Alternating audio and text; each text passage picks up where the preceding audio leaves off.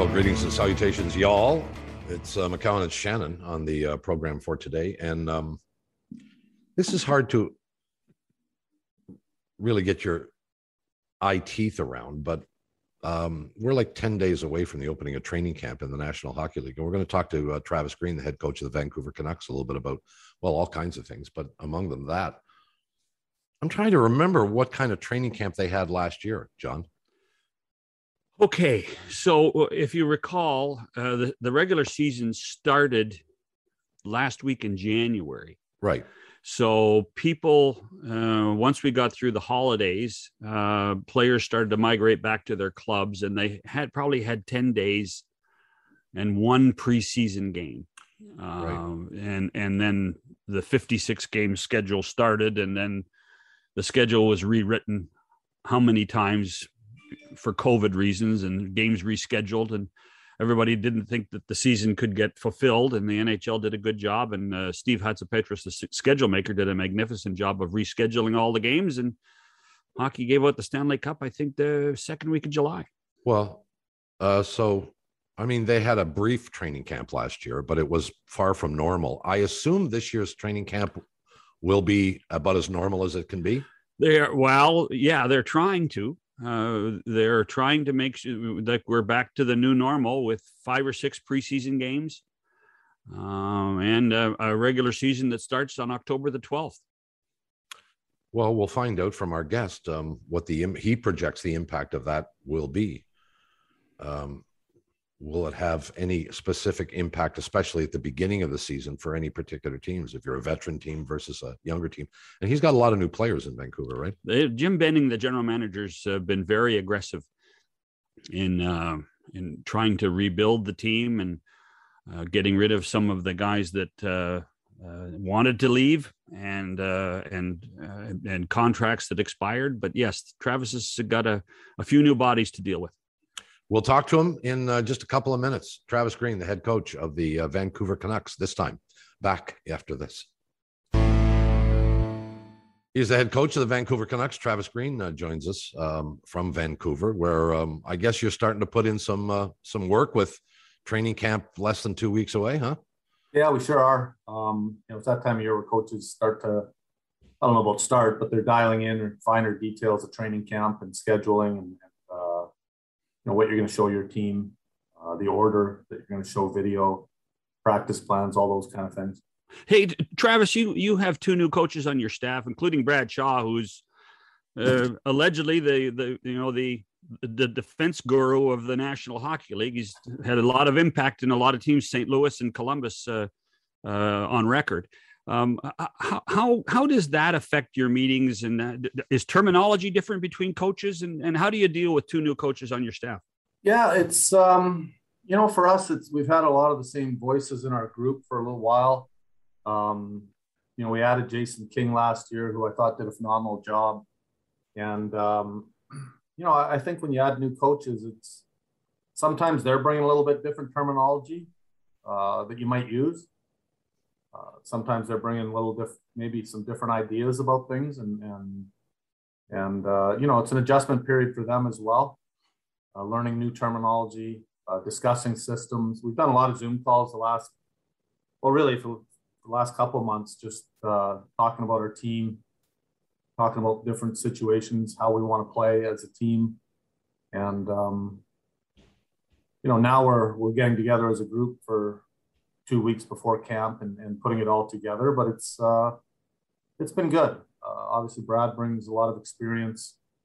I'm looking forward to working with him, and Kyle brings a lot of some freshness to our group and different type of enthusiasm, which I think is also important with your group.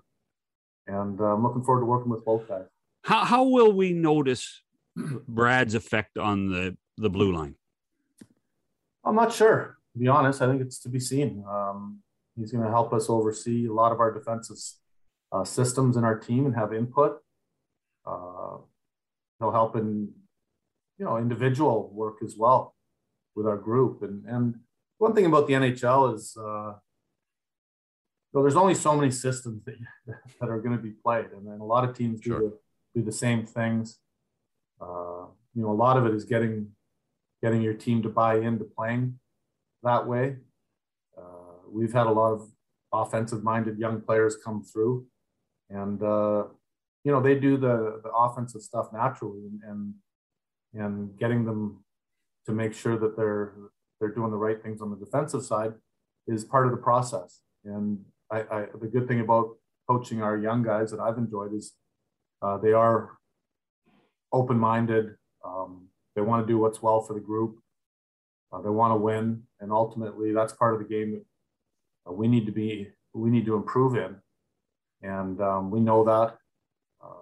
I also think that if we have the puck a little more, we're gonna be better defensively as well. And it's not just D zone coverage that you're talking about. You're talking about how you manage the puck through the neutral zone. It's part of your game defensively. And, if your overall game improves, if your team improves, obviously your defensive game's going to improve as well. So I'm intrigued by this, and I'm not suggesting anything with regard to you specifically and your situation now with two new assistant coaches, but you have philosophies that you have developed over the years and have used as a head coach. When somebody new comes in, if they have a theory that is contradictory to yours or isn't exactly what you have ascribed to in the past, how do you manage that? Are you uber confident in yourself to the point where you tell them, well, this is how we do it here? Or are you more receptive to somebody else's ideas? Well, coaches can be stubborn. I know that. No, really. I'm shocked. Yeah, and I think that's part of it. But I do think coaches also have to be open-minded. You have to assess your team. You have to make adjustments. We change some of the things we do, mid-season a lot. I think every team does that. When you start to see where your team is struggling, certain parts, maybe the quickness of your group, you're tired, things are not what you thought they were. And, you also have to make sure that you're going to blend with someone that you're going to work with. It's not like we just hire these two coaches without talking to them and getting their philosophies. And I think personally, I like coaches that will bring new ideas. That's what it's all about. We talk about having open communication with our players. It's the same way in our coaches room. I don't want coaches on the staff that are afraid to voice their opinion and challenge thoughts and ideas. But we're also a tight enough group that we understand that not everyone is going to see a play exactly the same way. I think I like the way Brad thinks the game. He's like you guys said, he's been around a long time, got a good eye for the defensive game, and I believe our team will be better in a lot of different areas this year, and I know defensively is one of them that we need to be better in. On your whiteboard, how many players do you think are different on the roster this year from last? Man, we were just talking about that this morning. Could be a lot of new players. Yeah, I think I've got I've written down on one of my sheets right in front of me up to 8 to 10 new players on the team. We've probably got between 10 and 15 guys that have only been here 2 years or less. And that's a lot. And I'm looking forward to having a training camp. We need it. This group needs it in particularly, just because of how many new players we have, and getting the group not just together on the ice, but off the ice, bonded together as a group. Yeah. There's something to be said for playing for each other, playing for the right cause, playing to win, and ultimately doing whatever it takes for the team to win, and not necessarily whatever it takes for a person to have individual success. And I find that those go hand in hand anyway. Do the right things and play to win and play for each other, you usually play your best hockey. So we talk a lot about social chemistry in this business, and I'm sure you do too. And John and I have talked a lot. I don't know how much you've watched the Toronto Blue Jays play, but the chemistry that they have in their dugout is something that I've been watching them since day one. I don't think I've ever seen. But you can't manufacture that. it kind of has to happen. How do you enhance the chance of your group getting together? Well, since I've played the game, coached the game, it's talked about so much. And like you said, you can't just manufacture, guys liking each other, guys getting along. Yeah. I think it starts by having good people in your room. You also got to have a couple guys that are fun-loving guys, I think, that bring the group together. And at the end of the day, nothing brings a team together like winning. And I think that's the teams that win are probably the closest teams as well. If you really went and looked through it. But I've also played on teams that had success. There were pretty good teams that maybe they didn't get along quite as well inside the locker room, but when they went on the ice, they played. And end of the bottom line is you got to win, but there is something to be said for having a close team that enjoys being around each other as well. Any chance that what you went through with all the 23 or 24 days of COVID last year can be one of those things you can make a positive now? Yeah, I don't know. I haven't really looked at it that way. When you go through a trying time, you learn from it. You look back and think about maybe things you could have done better, would have changed. I think it's something that we can't dwell on last season as well. It's over with and done with. And for us, it's about coming back and getting right back to where we were going a year before last season, and taking another step from that season. The organization has added two more guys that we haven't talked about yet, and that's I guess they're rejoined the organization, and that's Daniel and Henrik, the Sedins. Yeah. What kind of interaction will you have with them over the next little while, or at all? No, I think I'll probably have a lot of interaction with them. Just last 2 days, they've come in and sat with us, sat with the coaches. I think they enjoy that part of the game. It comes more natural to them than the business side or the management side, the actual playing. We had them in. They just happened to pop in at the right time where we were watching some D-zone coverage, and they sat with us as well. I've been in contact with them since they retired. They've watched our team. I think they're both very sharp individuals. I like how they see the game. And, over the course of the last 3 seasons, I've talked to them about our team just to get their opinion once in a while.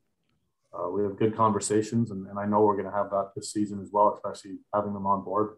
They see the game a lot different than most people. Their chemistry is so they make it look so simple. Travis, how do you translate that? When you say when they see the game, though, like it's playing the game and seeing the game, and you'd be surprised at how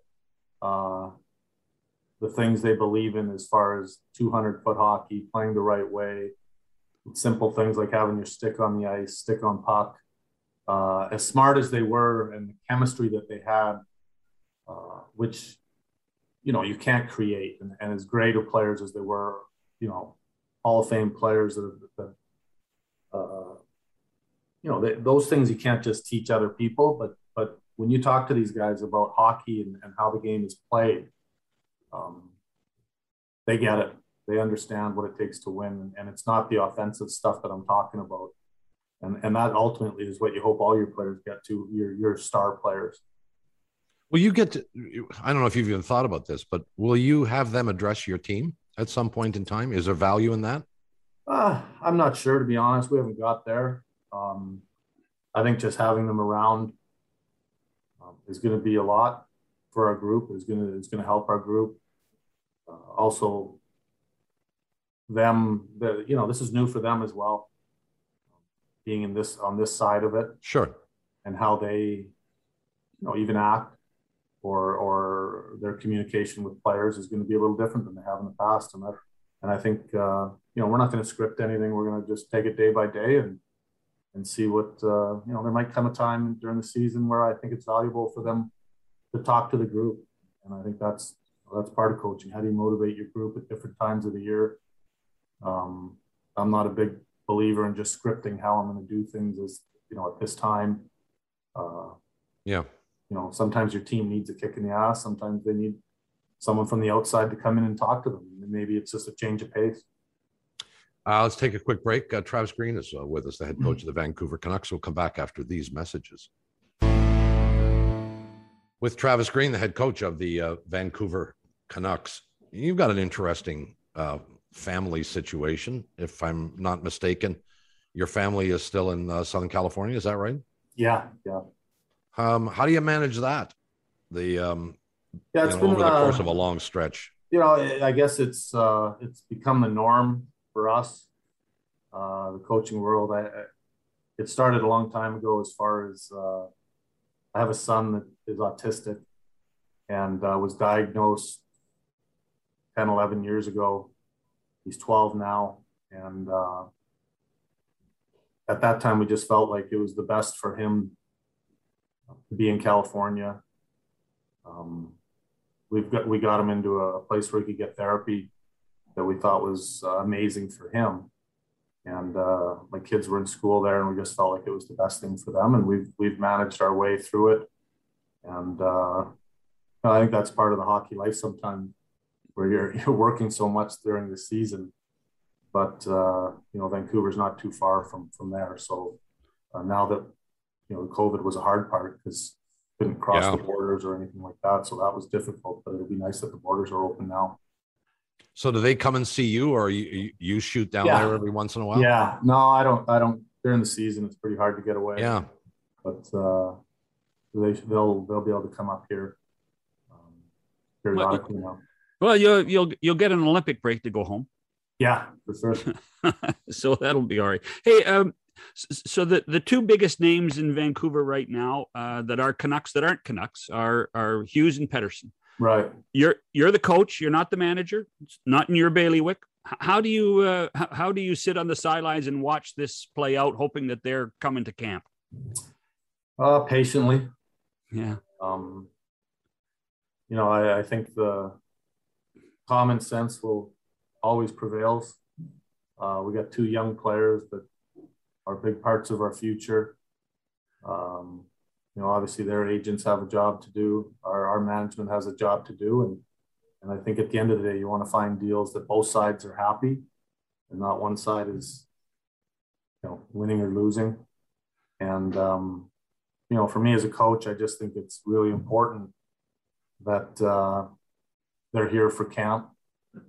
We got two young players that are, obviously going to make a big jump in salary. They're big parts of our group. And, but yet they're younger players on our team still. And with improvement to be made in their game and in our team and where we want to go, I think it's important that both the players are here for training camp because we need them. We need them to be here and be ready to go for game one of the season. Do you have any level of confidence that they will be there at this point? I do. I've said it the last couple of weeks that I'm confident they'll be here. And I think that confidence level comes from, A, us knowing that it's important they're here, and B, these two young men, I've said it for years, they're humble guys. They want the team to do well. And I think it'll be important for them to be here as well. So how many times you calling Jim a day to say, are they signed yet? Yeah. I haven't been bugging Jim about it, to be honest. I think it'll get done. I think, and I really believe that, like I said, it'd be different if we had a couple players that I think were, disgruntled players. But I think they really believe in our group and want to be here bad. And, Petey missed a big part of the season last year, and a training camp's going to be important for him. And, you're not talking about two players that don't want to be here or two players that the team don't know that are a big part of their future. So I got to think that both sides will get to an agreement, knowing how important the training camp is for both the players and the team. And so would you continue and maintain your communication with the players just on the practical day-to-day stuff? I've talked to them, I've kind of paramount over the summer. I haven't talked to them in a little bit here. The coaches are kind of in our meetings and we're letting the players kind of breathe a little bit now because, it's going to get, we're going to talk to him a lot here coming up soon. Yeah. And I would think you would be, I mean, you're not going to talk to them about contract situation, but are you more reluctant to talk to a player in that kind of situation just about the everyday thing? Or do you govern yourself the way you would under normal circumstances? Yeah. If they were here right now, I would talk to them just like it was normal. Yeah. I'd probably make a little bit more of an effort right now, not to reach out to players and call, because we're going to overload them soon. But it was probably the last time I've had contact with them, or no different when the last time I talked to, Pete Miller or Horvat or anyone on the team. And it was just talking hockey, not talking about the contract, but also not hiding from it, telling them I understand that they don't have it done and hoping they get it done soon. You talked about Bo there and Miller. You've got to be pleased with your leadership group on this hockey club. I am. It's young still. And, but I have a lot of belief in the guys that are here. I know them well now. I've seen us go from the Twins leaving to building for a couple of years to playing their hearts out to get into the playoffs. And last year was a tough year for our team, especially coming off that playoff year. Yeah. And,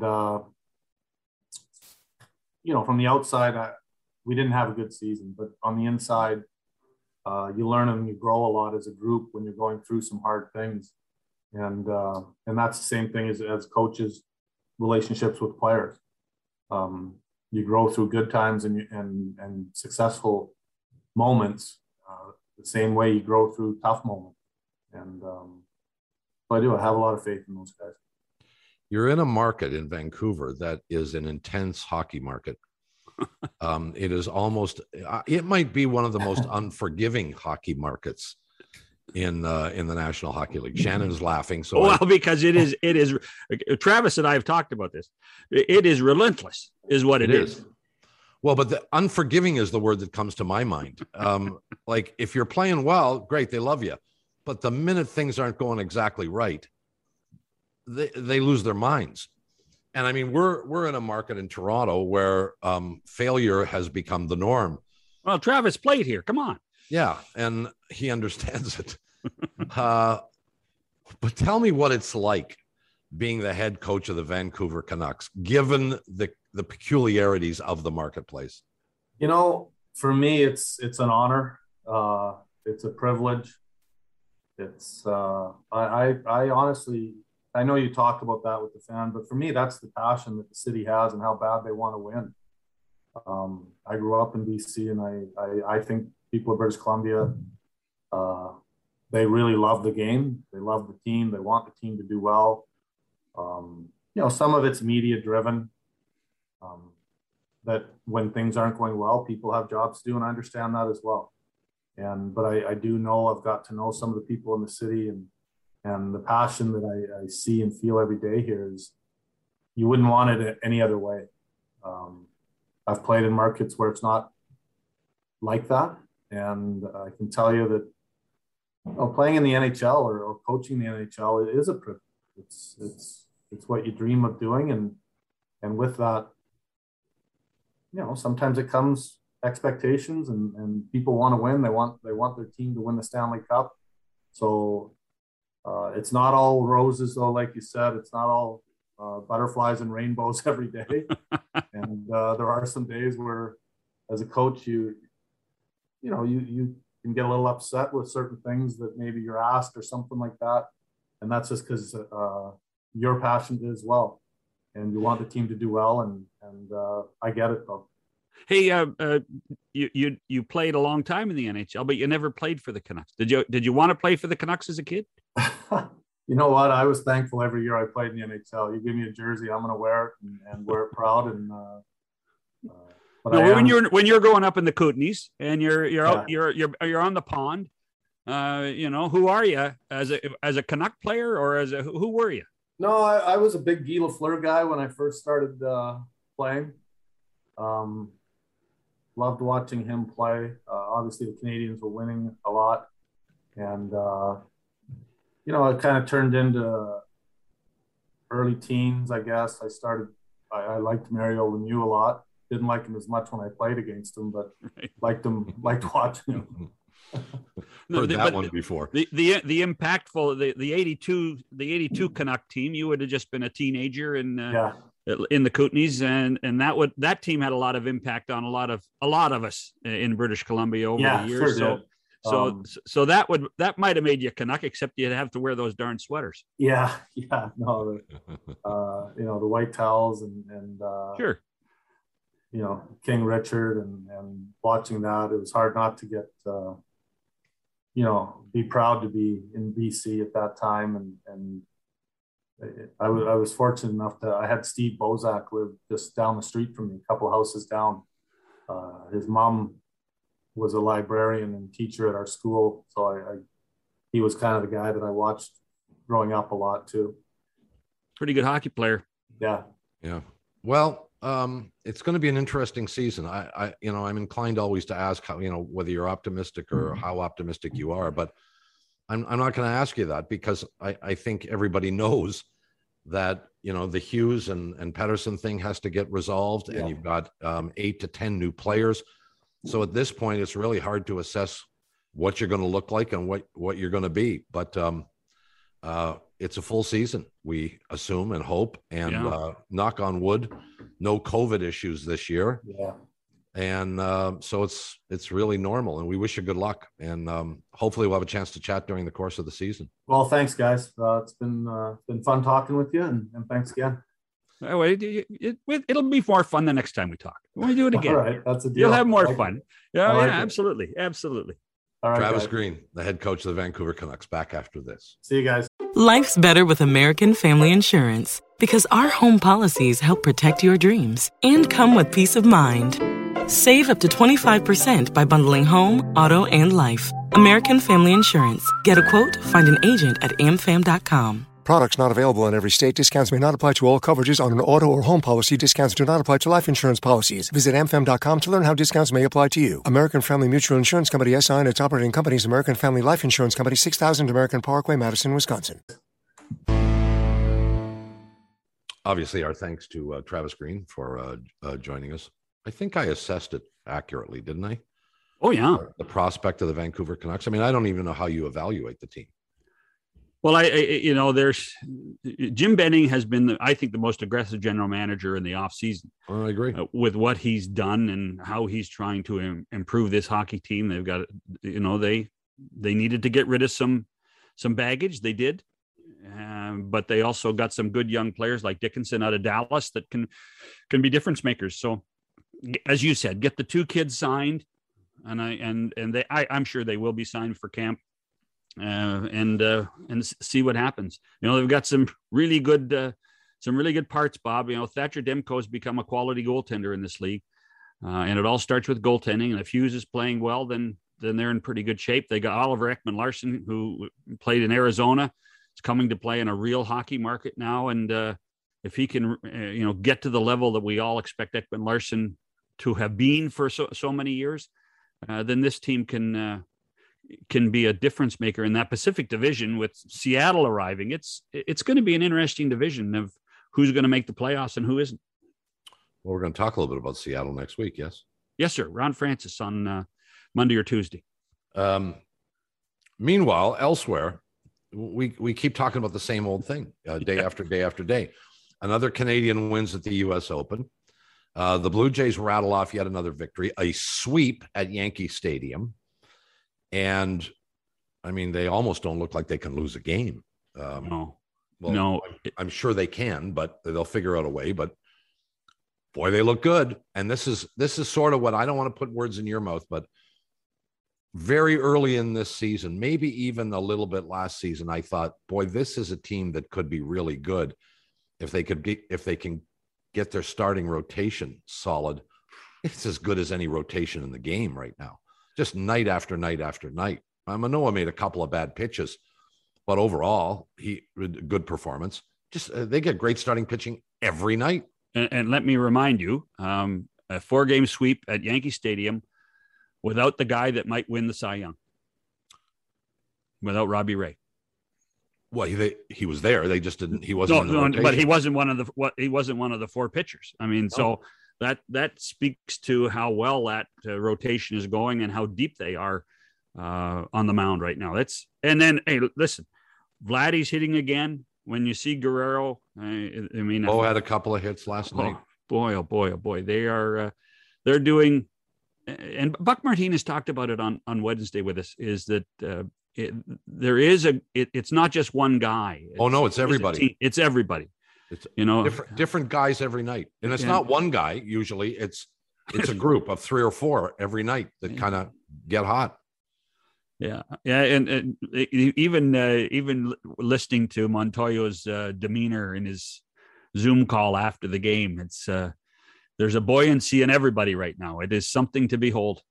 Something to behold. Well, it's a 7-game win streak now, and I think 10 of 11 or 11 out of 12. I can't remember. Yeah, well, but I think it's 8. Bob. I actually think it's 8. Is it 8 now? I think so. I think you might be right. Meanwhile, on the tennis courts, here's what's interesting. The teenager, Leila Fernandez, is now about to enter a match in which she isn't playing somebody who is a seeded player with only 1 digit right after the seed. She's playing somebody who's ranked below her in the world, who qualified to get into the U.S. Open, and by about 2 months is younger than her. Right. Oh, yeah. And 2 Canadian-born. 2 Canadian-born players. 2 Canadian-born players in the Wimbledon. Emma was born in Toronto. U.S. Open final. Yeah. Emma, born in Toronto, moved to Britain when she was 2 years old, something like that. Yeah. Yeah. Wonder if that'll be a story tomorrow. It better be. It better be. How about Steve Nash sitting in the box? Yeah, that's interesting too. And the reference to Steve Nash and her father's love of Steve Nash and Nash's drive, and now you're wondering. I mean, Steve Nash, obviously the coach of the Brooklyn Nets, but it is something to behold that Canada has made a huge impact in New York City this week. Well, it is easy to favor Fernandez if you've watched her throughout this tournament, which John and I both have. But I watched Emma play last night. Well, you don't want to say her last name either, do you? No, she's scary good. Yes. It's going to be an interesting match. And an 18-year-old who had to go through qualifying. I believe this is right. I think the first qualifier ever to make the final at the U.S. Open. I think you're right. At a major, maybe. Wow. Ever? That's extraordinary. Yeah. It's a hell of a story. And listen, we haven't even talked about Felix yet. So Felix goes up against Medvedev tonight, and he's the number 2 ranked player. Yeah. Behind Djokovic. So don't get it. It'll only get tougher in the final, assuming Djokovic makes the final, and I think we all believe he will. But tough one tonight for him. By the way, you are right. It's the first qualifier at a major tournament. There you go. You are correct. So there you go. Pretty impressive. Boy, I have never been a big tennis guy. I like tennis. I like watching the major championships. I have watched more of this United States Open than I've watched of anything. I look forward to it. Fortunately or unfortunately, a lot of the Canadians have been in prime time, which means I got the Blue Jays out of one eye and the tennis out of the other eye. And you need 3 TVs, Bob. You need 3 TVs. I know you have. I have them. Yeah, but they're still in boxes. They're in boxes right now. I tell you what, it is. It's easy and fun to watch tennis right now, and I wouldn't normally tell you that if we're going to Indian Wells or we're in Cincinnati. But there's something special about the U.S. Open. But for me, it's all about the fact that there are Canadians in it. Oh yeah, no. I mean, absolutely that's right. the intrigue. If the 2 Canadians go out before the final, I'm not sure I'll watch either final. Yeah. Well, Fernandez is already in the final, so I will watch that. So, Bob, just the other thing to keep in mind when you watch her play, Yes, sir. she's 5'6", and she hits the ball with such velocity. I mean, it is phenomenal of her ability, and her racket control is unbelievable. She's tiny. She's 5'6". She's 5'6", but she does not appear to be physically strong. She looks fragile almost. Yeah. By the way, there was a great shot after her match was over last night as she left the court.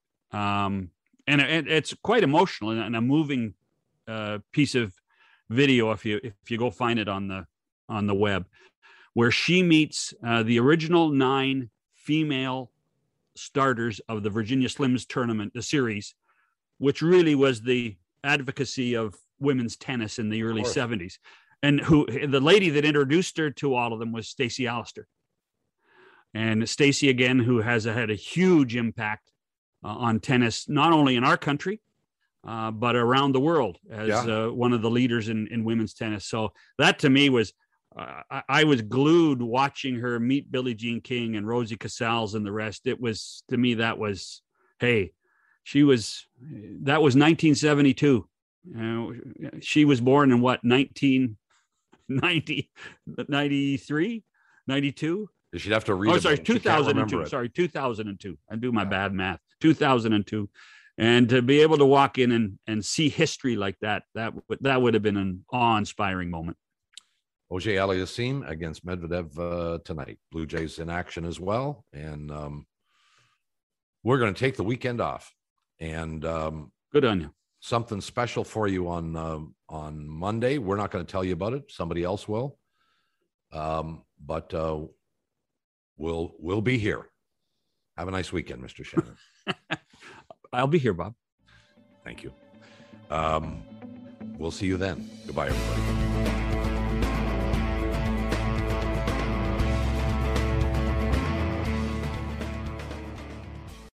This Valentine's Day, Dunkin's got the perfect pairings to show your love. So get down on one knee with a dozen brownie batter donuts and a cocoa mocha signature latte. Or make them swoon with a strawberry dragon fruit Dunkin' refresher with a Cupid's Choice donut. Are you ready for love? America runs on Dunkin'. Price and participation may vary. Limited time offer.